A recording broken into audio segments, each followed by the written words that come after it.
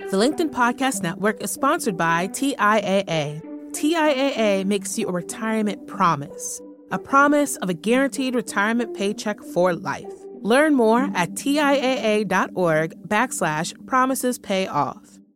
LinkedIn presents. The biggest thing that I'm trying to put out in my message, in addition to just telling the story of what I went through and trying to reduce the stigma a little bit, let people know that this is something that happens to a lot, literally millions, tens of millions of people, but also really talk about the resiliency piece of it, not just to stare at it like it's a car accident, but to understand it and say, well, how do you make your mind work better? How do you learn to better deal with the stresses and strains, ups and downs of life? Or alternatively, things that are deeper and more problematic than that. And what I learned, slowly and painfully, as I like to say, is there's a path. You can, in fact, make your mind work better for you in the same way that you can make your body work better for you.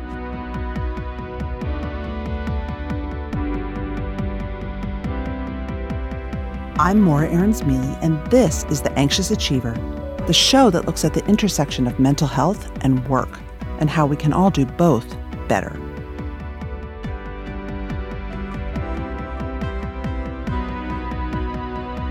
The voice you just heard at the start of the show is that of United States Congressman Adam Smith. He has served in the U.S. House of Representatives since he was elected in 1996, and he is ranking member of the House Armed Services Committee. For many years, Smith's anxiety drove a lot of his accomplishing. And in our conversation, he shares how he's grown and changed and how now his commitment to the work and the accomplishments continue, but without the attendant anxiety and self-loathing. Smith did struggle with anxiety attacks for years, and he hid them. But he recently went public with the struggle, writing a book and speaking more openly about mental health. It's something that might have seemed impossible for a high-profile politician to do just a few years ago. And politics is such a high-stakes, high-pressure job. Smith has to run for re-election every 2 years. But Smith felt that being more open about his mental health could make a difference, and it has. His book is called Lost and Broken, My Journey Back from Chronic Pain and Crippling Anxiety, and he joined me to speak about both his physical and mental health, his role as a leader in America, and his role in improving mental health for workers across the country.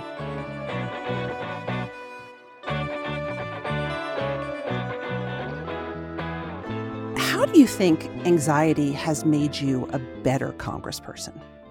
It's made me vastly more empathetic. And I would say, a lot of the insecurities that I had, as I say in the book, I have always cared a lot what other people think of me. And that's another thing that troubles me is I think there's become sort of a narcissism's too strong a word, but there's become an excessive individualized focus of it. The key to good mental health is not giving a damn what anyone else thinks. And I'm like, that's not a recipe for a very peaceful society. Okay. We got to figure out how to get along with other people. And for me, and I have this when I'm working on an issue, I want to get it right. And I want to properly explain myself. Okay. And if there's anyone I'm dealing with who's got that up, just blowing me off, I don't care. I am obsessed with the idea, not that I'm going to go to this person and change my mind or do what they want, but that I'm going to hear them so that I understand where they're coming from. And I'm in a position to explain myself. And I think that comes a lot from my anxiety and my insecurity. I'm genuinely worried about the world around me, what people think, and whether or not I'm being a good, responsible person. That matters to me. And it's motivated me because of that anxiety and insecurity that's been with me, my whole life. Anxiety shows you care. It's funny because one of the things that you wrote, I swear I was like, oh my gosh, he's reading my mind. You wrote that as you reflected back, you had always felt fear and insecurity. They were sort of constant companions, but they didn't mix well with your large ambitions. How could I be so ambitious and so utterly fearful of so many basic things? I love that. And I feel like many of the anxious achievers I speak with feel this really seemingly contradictory mix. Well, and that's an important thing along the road of what I was saying earlier of how do you figure out how to deal with your emotions and what you're feeling. And the other big thing that I believe is understand that you're going to feel them. Okay. Don't think that what treatment means is I'm never going to be nervous again. This isn't going to bother me. No, it's how you process it and how you deal with it. And yeah, I have this vivid memory. I didn't put this story in the book, but when I ran for Congress the first time in 1995, long, complicated story that isn't worth getting into, but I'm working my way through it, trying to figure out what other Democrat might run against me. And some news broke. Another Democrat was going to run against me. It was going to complicate the race. And I had to fly back to Washington, D.C. in the middle of this because the DCCC, the campaign arm, had asked me to come back as a candidate. And, I get stuck in Detroit. It's like January and I'm at the airport and the person who's thinking about running against me has become like a national thing. And there she is on TV, on like the TV monitor. And I'm sitting there and the exact thing that I said to myself when I just put my head down on the counter, I said, why did I do this to myself? I didn't have to do this. Right. Okay. 1,000 different other things I could have done with my life that didn't involve this amount of stress. There's that feeling. Now, in the moment, even back then, when I didn't have as good an understanding of my mental health, I did know that, after about an hour of self-pity, I got out my notepad and I started making a list of what I need to do. It's in front of me. Let's go. Let's figure out how I do the best I can in that situation. But when you're doing something difficult, when you're moving forward and you feel that anxiety, I think you have to understand that that's part of it. And it's okay. You're not going to not feel that. What you have to be able to teach your brain to do through a whole series of different therapies, and depending on why you're feeling that anxiety, the treatments and the methodology can vary. You have to figure out how to deal with it, how to process that emotion and move forward. And part of it is you don't have to go chasing after every emotion that you feel. That's right. Understand it, notice it, and then get back to doing what you need to do. But there's a lot that you need to learn to be able to do that. The thing that I like that you just illustrated is you gave your anxiety a job, right? By making a list and putting together a game plan that, right. I think we can all swirl and worry. And I know from reading your book that you're very good at worrying, but you basically took the anxiety and was like, okay, let's get to work. Yeah. And I think the important thing is also, every individual brings something different to this. There can be a lot of different reasons. And certainly, I guess I would, in a sort of neat sort of way, which oversimplifies it, I would divide dealing with anxiety and to some degree depression into two distinct categories. One is sort of the immediate stuff that you're aware of and how it's impacting you and how do you deal with that. When stresses come and you feel it, what are some methodologies? This is cognitive behavioral therapy. What are some methodologies for dealing with the anxiety or the depression or things that are in front of you that you can absolutely identify? There's a bunch of different methods for doing that. But then the second part is there are things that go a lot deeper that may not be within your conscious awareness. And certainly I had a lot of that. Traumas from different points in your life, things that you haven't properly processed. And that's where deeper ideas like psychotherapy and having a conversation with a trained therapist can help you get at some of those underlying issues that are making you more anxious than the circumstances might warrant. Let's talk a little bit about your story. You said you had a panic attack for the first time in 2005. Yeah. Why was that sort of a fulcrum moment? Well, because, and this is, again, a little hard to describe, but I've come to draw a distinction between being anxious and having clinical anxiety. Yes. Now, a lot of things had happened in my life, gosh, more than I could possibly relate up to that point, that it had me like, I always say during really intense campaigns, I could never get to bed before midnight, and then 5 o'clock, I'm up, let's go. I'm just all jittery, moving, and then a bunch of different other things that happened in my life. Health scares, or a conflict with someone that had me feeling all. This was totally different in 2005. This was an uncontrollable anxiety that didn't have any specific source. Nothing had really changed in my life from the day before to the day that all of a sudden my heart was racing, my stomach was in knots, I couldn't sleep, I could barely eat. It was an anxiety that just came upon me. And the only other thing, when I was probably, 15 years before that, I had a similar bout of depression where just this incredible, dark, depressed state came over me for 4 or 5 months for no reason that I could discern. And that's where, my little dividing line there, everyone has mental health issues where they need to figure out how to better deal with the stresses and strains, ups and downs in life. And then there may be that next layer where you have things in your subconscious that are triggering a level of anxiety or depression that defies that sort of easy explanation. And 2005 is when I crossed over into that other category. I'm so sorry you went through that. And I agree, when describing it, it's like it can come out of nowhere and then you're certain you're going to die. Yeah. For me, I was certain there's nothing I can do about this. I am literally going to feel this way until I do die. And how can I possibly handle that? How can I possibly live every day enjoying absolutely nothing in a constant state of existential panic? So you did work your way back, though. You did. Yeah. I'd love you to share how you did it and what worked for you.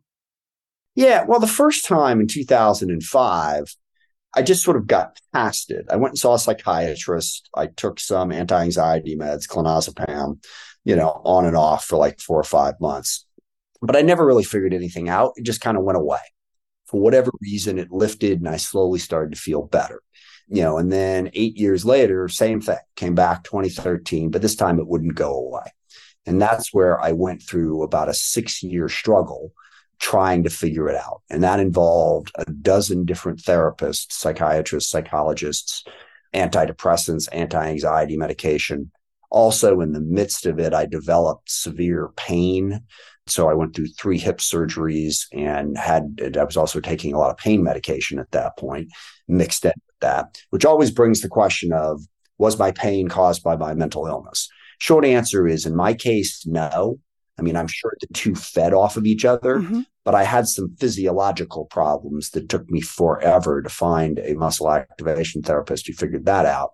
So I went through that for about 6 years. Ultimately, the way I got out of it is I found a psychologist, 12th time's the charm, understood what was wrong with me. I went through 3.5 years of psychotherapy with him. And really the key to it as a starting point was the first thing he said to me when I met with him after I'd filled out a rather lengthy questionnaire. He looked at the questionnaire and he said, "You don't think you have the right to exist." Oh my God. And what he meant by that, as I slowly figured out, was I did not have a fundamental sense of my own self-worth.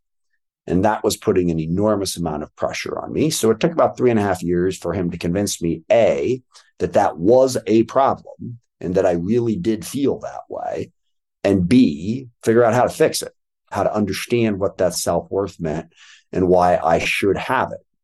And obviously there was some cognitive behavioral therapy stuff in there as well. But really that was the key, was to understanding that basic principle of an inherent sense of self-worth. And if you don't have it, you're going to have some mental health problems. I think it's interesting that, running for Congress every 2 years is basically revalidating your self-worth and getting elected and having people give you money. So what better way to validate your self-worth externally than to run for Congress every 2 years? Yeah, that was part of the problem, ironically. Because now look, the other thing that sort of helped me, because I didn't have this sense of self-worth, I had to work extra hard to prove to myself that I was worthy. Of course. Which meant that I had to accomplish things. And I did, for whatever reason, I was fortunate enough to have the career that I wanted, be successful at it, be good at it. I'm in a really good marriage. I've got great kids, so I had all of that, but it's kind of like running on a treadmill that's slowly speeding up. Mm-hmm. What's next? Right. All right, I did all this, but and if I'm doing it because I think that's what gives me self-worth, and that's what the psychologist said to me, and I document this in the book. And when he said it to me the first time, I was like, no, come on. I'm confident. In fact, a lot of people have accused me of being arrogant at one time or another in my career.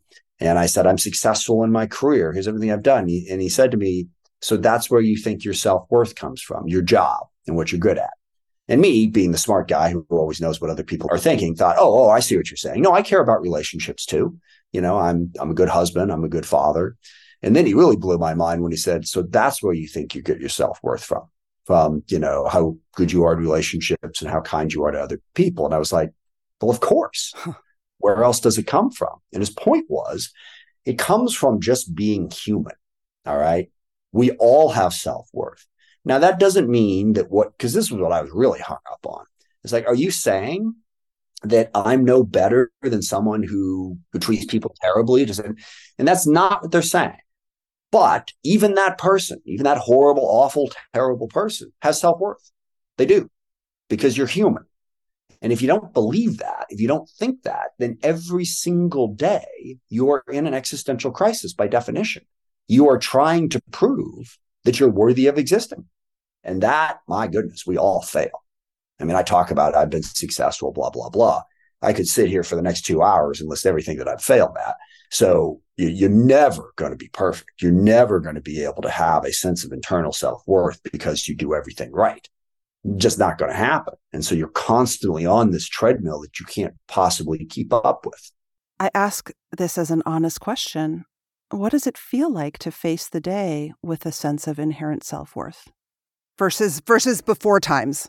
Yeah, no, it's unbelievable. I'll tell you, and this was my final hurdle. And I document this in the book because he's laying this all out to me. But in my mind, everything that I had done well, I had done, and people will tell you this, I'm always the guy who's like worried, but to my mind, that was how I succeeded. Yes. While other people were like, oh, we got this. It's all just fine. I was the guy, got this? Are you kidding me? Have you thought about this? Have you thought about that? Have you thought about the other thing? And then I'm out there and I'm doing it. And I was like, so if I'm not existentially freaked out on a day in and day out basis, am I going to be able to succeed? And the answer to that question is yes. And that was the most beautiful thing in the world. Is I was in the middle of an epic political fight in 2019 when I was finally getting to the other side of the psychotherapy and my hips were starting to feel better and everything, and I went into that battle, and in the middle of it, I was like, this is awesome. I'm not, driving myself into the ground, but I'm still thinking. I'm still working. I'm still the obsessive, let's figure this out, get it done person. But as I said, and this is the sentence that I came up with in my head that resonates with me so well, I did all of it, but without the anger and self-loathing. And it's so much better that way. I can't even begin to tell you, because I used to think, if I don't go home at the end of the day and go, God, Adam, why'd you say that? Right. You knew that I would go, yeah, I just, and then I'd get angry about it. And then I'd be like, I felt like I had to do that. And then I realized I don't. I can think about it from a positive self-worth standpoint with the same level of detailed analysis, just without beating myself up and being angry about it. What do you do with all the extra brain space that all the worrying used to take up? I try to solve the world's problems. And believe me, that gives me plenty to work on. Yeah, I was going to say. I don't want to get into politics here, but, I'm pretty high up in Congress and on the Armed Services Committee now. So, I'm looking at the world and I'm deeply worried about what is the U.S. role in the world. We've got wars in the Middle East and Ukraine. We're trying to figure out how to get along with China. Back home in my district in the Seattle King County area, we have a major problem with behavioral health, with homelessness, with housing, with criminal justice. And so basically that brain space goes to figuring out, how can I help on these things? How can we make this better? Who do I need to talk to? I think through the issues and I'm like, okay, if I want to accomplish this, do I need to call up the King County executive? I've got a friend here. I've got, is there something I need to bug the Department of Defense about, or the White House? That's what I'm thinking about these days. The LinkedIn Podcast Network is sponsored by TIAA. In the last 100 years, we've seen financial markets swing, new currencies come and go, decades of savings lost in days, all showing that a retirement plan without a guarantee, quite simply, isn't enough. So more than a retirement plan, TIAA makes you a retirement promise. A promise of a guaranteed retirement paycheck for life. A promise that pays off. Learn more at TIAA.org/promisespayoff. Hi, I'm Tomer Cohen, LinkedIn's Chief Product Officer. On my podcast, Building One, we dive deep into what it takes to build great products. Recently, we had Zach Perret, the CEO of Plaid, and he shared about his struggles building a financial app for consumers and how he was able to turn it all around with a critical pivot. Take a listen. I personally couldn't resonate as much with the consumer set that we were trying to reach. I just didn't have that level of empathy. When we made the shift to building a B2B product, though, I was building the product that I wanted. My co-founder and I were creating the product that we wanted ourselves, and we had so much empathy for what that product was. Such a great insight. In that sense, we got lucky because we were creating a thing for ourselves. And then the people that we were talking to also had the same problems we did. They were fintech developers. We'd been a fintech developer. We've been trying to build a fintech product for a year. And so we had such deep empathy. We had such a clear ability to... If you want to hear more of Zach Perret's story and the lessons that follow, listen and subscribe to my podcast, Building One. Did you think about, or in your therapy, come across the role of ego? I was having this discussion with my own therapist, and she said, Maura, it's very important to you to always be good and do good for others, but you're often doing it from an ego place, not as altruistic a place as you think you are. Because, again, the anxiety drives you to always do good and help people and solve their problems, but it's coming from an anxious place. Yeah. And that's something I'm aware of it. I haven't thought about it in any depth. It's funny. I'll go to a Friends episode for this one. There was this Friends episode when Phoebe was, I forget who it was she was tormenting with this thing. I think it might have been Ross, but she says, nobody ever does anything out of the goodness of their heart. They always do it for their own personal benefit. In this whole episode, he's trying to give examples. And she's like, okay, you did that, but it makes you feel better about yourself, right? Well, yeah. Well, there you go. Yeah. Yeah. So from that episode, I don't draw as hard a distinction on that. Ego, like a lot of other emotions that you have, can be a force for good or a force for bad.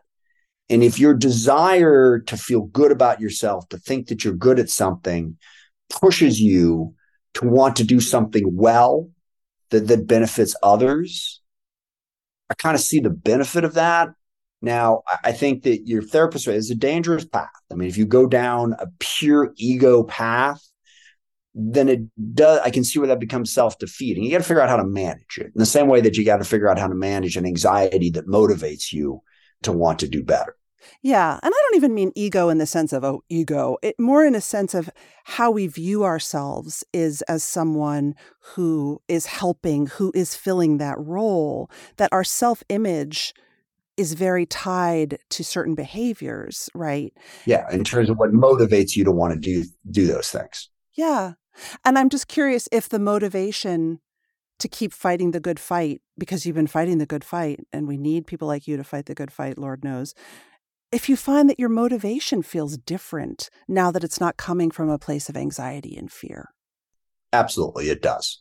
It feels more natural and less forced, is, I guess, the best way I would put it. And I've wondered that, the ambitions I had when I was a child and into my teens and early 20s, I would go out and do the work I do. Am I doing this because I want the community to be a better place, or am I doing this because I want to be the guy? I want to have that feeling. And now, having been in that position, I've been elected for, 33 years now. I'm kind of past that. I've proven it to myself, and I've done it, and it's fine. And I find that even at this point, I don't have any desire to quit my job and just go make a bunch of money. Yeah. Now, in my profession, my constituents will have a say in that too. And someday they may well boot me out, and then I'll go do what I'm going to do. But, I know a lot of people in my profession tend to want to do that. So, oh gosh, I could make more money if I did this, did that. I don't feel that at all. I'm happy with where I'm at, and I want to keep doing it. And I think it comes from a more reflective place as opposed to a place of panic and anxiety. Yes. I want to talk about chronic pain a little bit. I think chronic pain is something we don't talk about enough, and it affects every breath we take. It's that powerful. Absolutely. How did you fly across the country? I mean, you go from Washington to Washington. That is, yeah. How did you do it? It was really hard, but my whole life, the one thing I've had, I don't quit. I just, I don't know why, whatever. It's just like, God, there was some days when I'd worry about that every, when I knew I had to fly the next morning, I had to do stuff just trying to get back. I mean, I just took the next step. every time, but it was very difficult. And the flights certainly, but then just going to meetings, things that would come up that I would have to do, sit in a hearing for 12 or 13 hours. I took pain medication. I took anxiety medication, depending on what was going on. And I kept working at it. And I think, honestly, one of the things that saved me was I love solving puzzles. I love figuring things out. Well, all of a sudden, I had one incredibly important, big, complicated puzzle right in my life every day. You would not believe the analysis that went into me trying to figure out how to solve my mental health and my chronic pain problems. Okay, well, I did this exercise and this hurt. Or, I laid in bed for this long, or I sat here, this hurt. And it wasn't until I found the muscle activation people who taught me how my muscles work that my body began to function better in the same way that my mind began to function better. I think a lot of our audience might be interested. Muscle activation therapy? Yeah. See, I think it's simple to explain, but I give this little 1 minute explanation that I'm about to give you frequently, and people just look back at me blankly, but I'll give a shot anyway. What muscle activation people have done is they've figured out how our muscles work. Mm-hmm. Okay, muscles are definitely connected to our nervous system as well. But in your body, there are 43 distinct muscle patterns. And every movement that you make is controlled by one of those 43 patterns. Okay. And they analyzed it and figured that out. And they can go through by putting you up on a table and moving your body around. They can figure out how many of those patterns are working. That's the second most important concept. Muscle patterns shut down. What that means is that if you do something that harms it, your muscle goes into a defense mechanism. Mm-hmm. It's not going to fire like it's supposed to if it's shut down.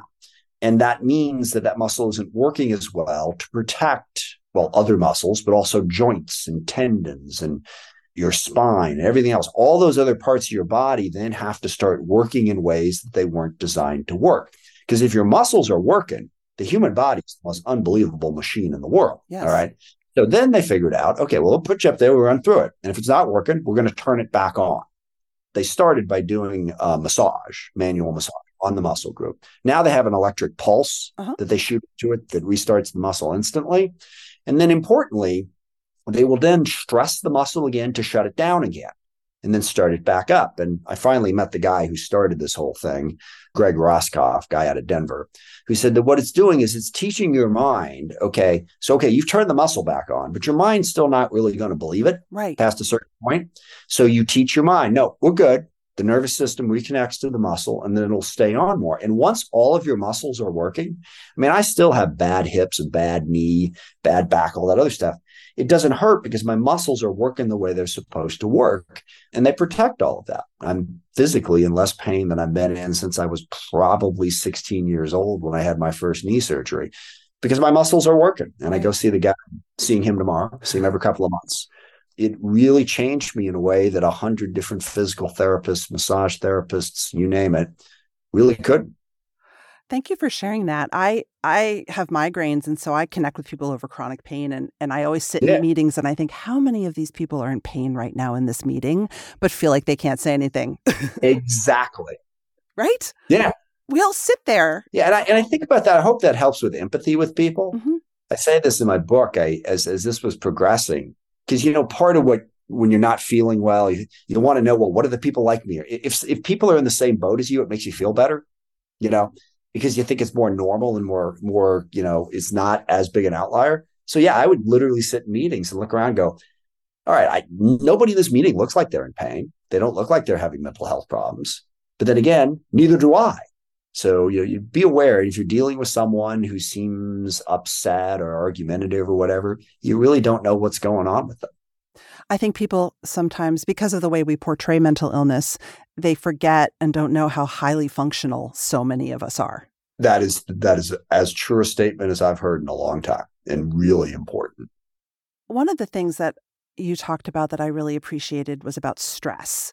You had a psychologist who said it's not about the amount of stress in your life, it's how you process it. And that is, again, not something that we normally hear about, right? We assume more stress, we're going to burn out. But your psychologist wasn't saying that. Is that something you agree with now, or Oh, absolutely. And I didn't agree with it at the time.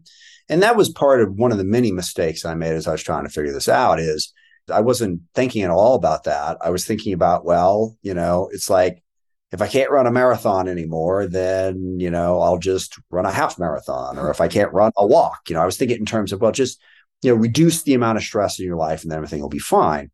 You can't really control that, first of all. Right. Stress is going to come at you from one direction or another.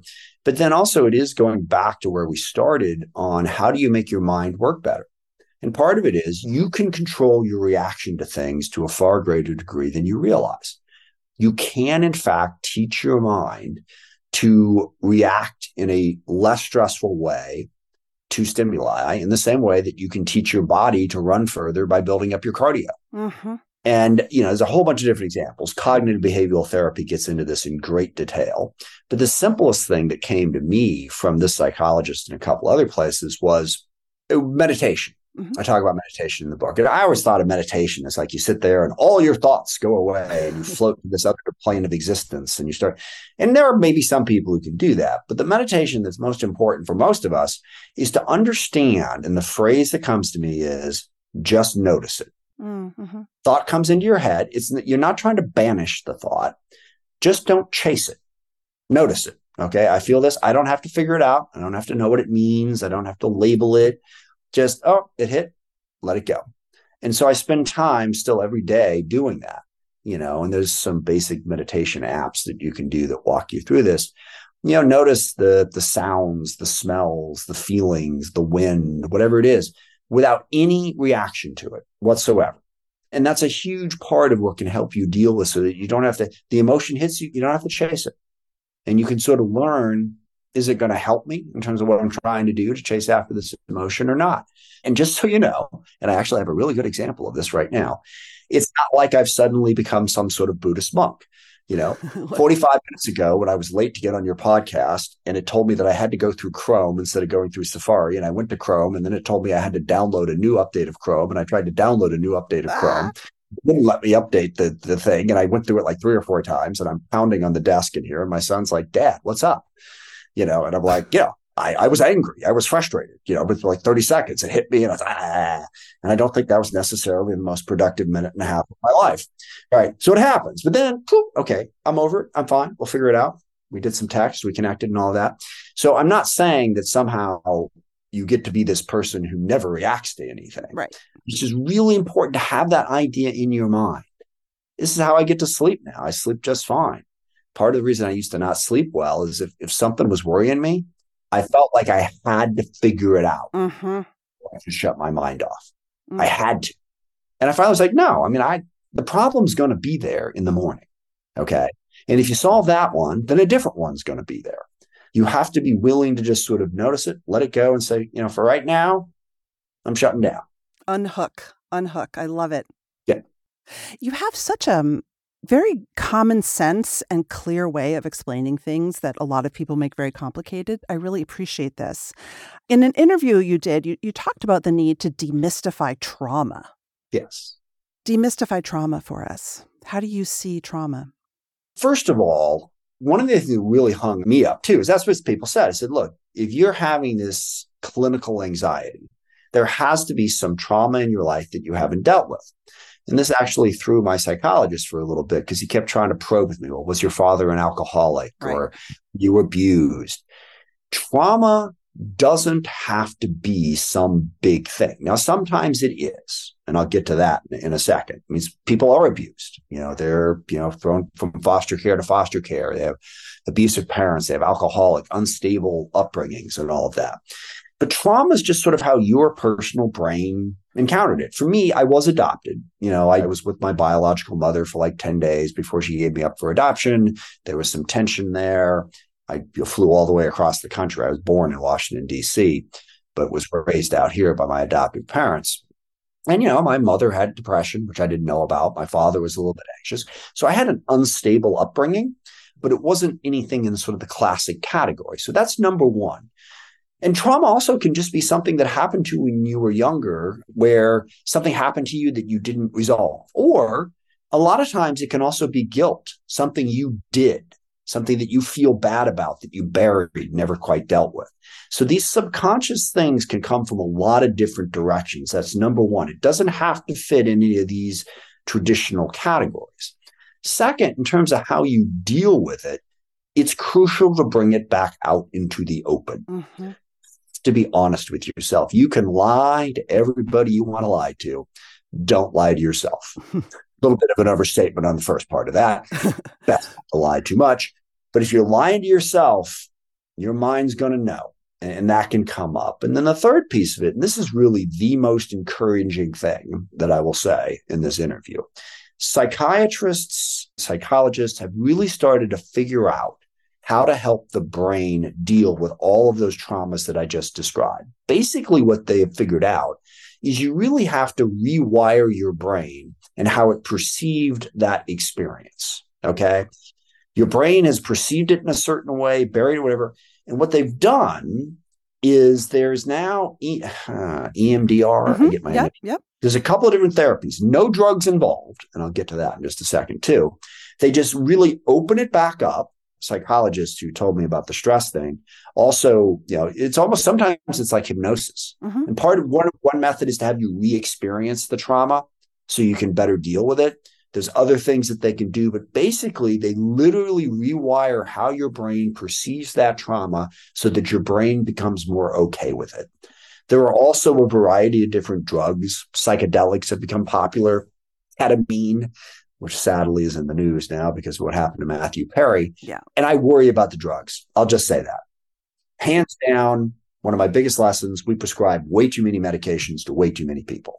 Absolutely. That is not to say that sometimes you don't need them, but I am worried about all this notion that we're going to put you on a psychedelic drug and that's going to rework everything. Maybe, but it's really imprecise and risky, as opposed to just doing it the EMDR or the talk therapy way. And I'm, not a psychiatrist. I don't prescribe meds. I don't know anything about that. Maybe there's something going on there I'm unaware of. But I think there are some good non-pharmaceutical treatments can really help you rewire your brain to better process whatever trauma it is you're feeling that's causing mental health issues. One of the things that you don't shy away from is that this is work. There's no pill you can take that will fix everything. It's part of the process.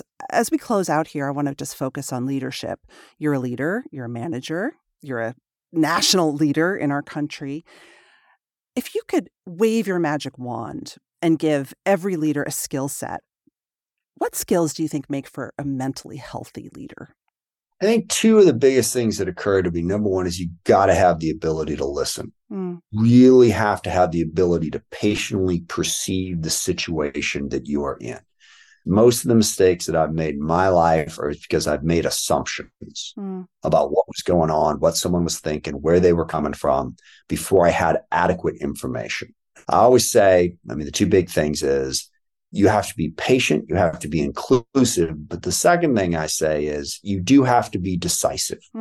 Because, you can accumulate, you're never going to know everything. And I've seen, and I could go off. I'm a Democrat, but I have a little bit of a rant about left-wing politics these days, which I'll leave out here. But paralysis by analysis is a major problem with my side of the political spectrum. This notion that you have to hear from absolutely everybody, and absolutely everybody has to be satisfied before you can move forward. Yes.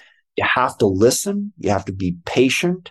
And when you're decisive, don't be a jerk about it. And I do this all the time. It's like, I'm not saying that your opinion is important. Hell, I'm not even saying that you might not be right. I'm just saying that we've analyzed this. This is where we're at, and this is what we have to do. And we're going forward, which is the final piece of advice. Leadership has to be about people, okay? You have to care about the people that you are leading and the people that are impacted by your decisions, okay? That's what it's about. If it's about, now this is to your ego point. Maybe we're coming back to it. If it's about your ego and if it's about you being right and it's about you proving that you should be here, that's trouble. It has to be about the people that you are responsible to and for. One of the things that you said, and I've heard from lots of leaders I've interviewed, is that their struggles with mental health have made them more empathetic. Absolutely. And help them lead. Yeah. Well, I think one thing, when you're trying to get things done, So I just go ahead and say this. When you try to get things done, people are a pain in the ass. Okay. Yes. And when I was younger, I'd feel that. I'd say, oh gosh, okay, this is what we got to do. I know this is what we got to do. I figured it out. I talked to this person. We have to go. And well, I don't know. I'm not sure about that. You're like, are you kidding me? Okay. So yeah, as you deal with your own anxiety and your own problems, you begin to respect the perspectives of other people more. And it does make you a better leader, because at the end of the day, you can be as right as the day is long. If people don't see it, if they don't agree with you, not going to matter. You got to bring people along with you. And that takes patience. And if you have empathy, you're going to be more likely to get there. That's a great note to end it on. Thank you so much, Congressman. Awesome interview. Really appreciate your perspective. And I really appreciate you giving me the chance.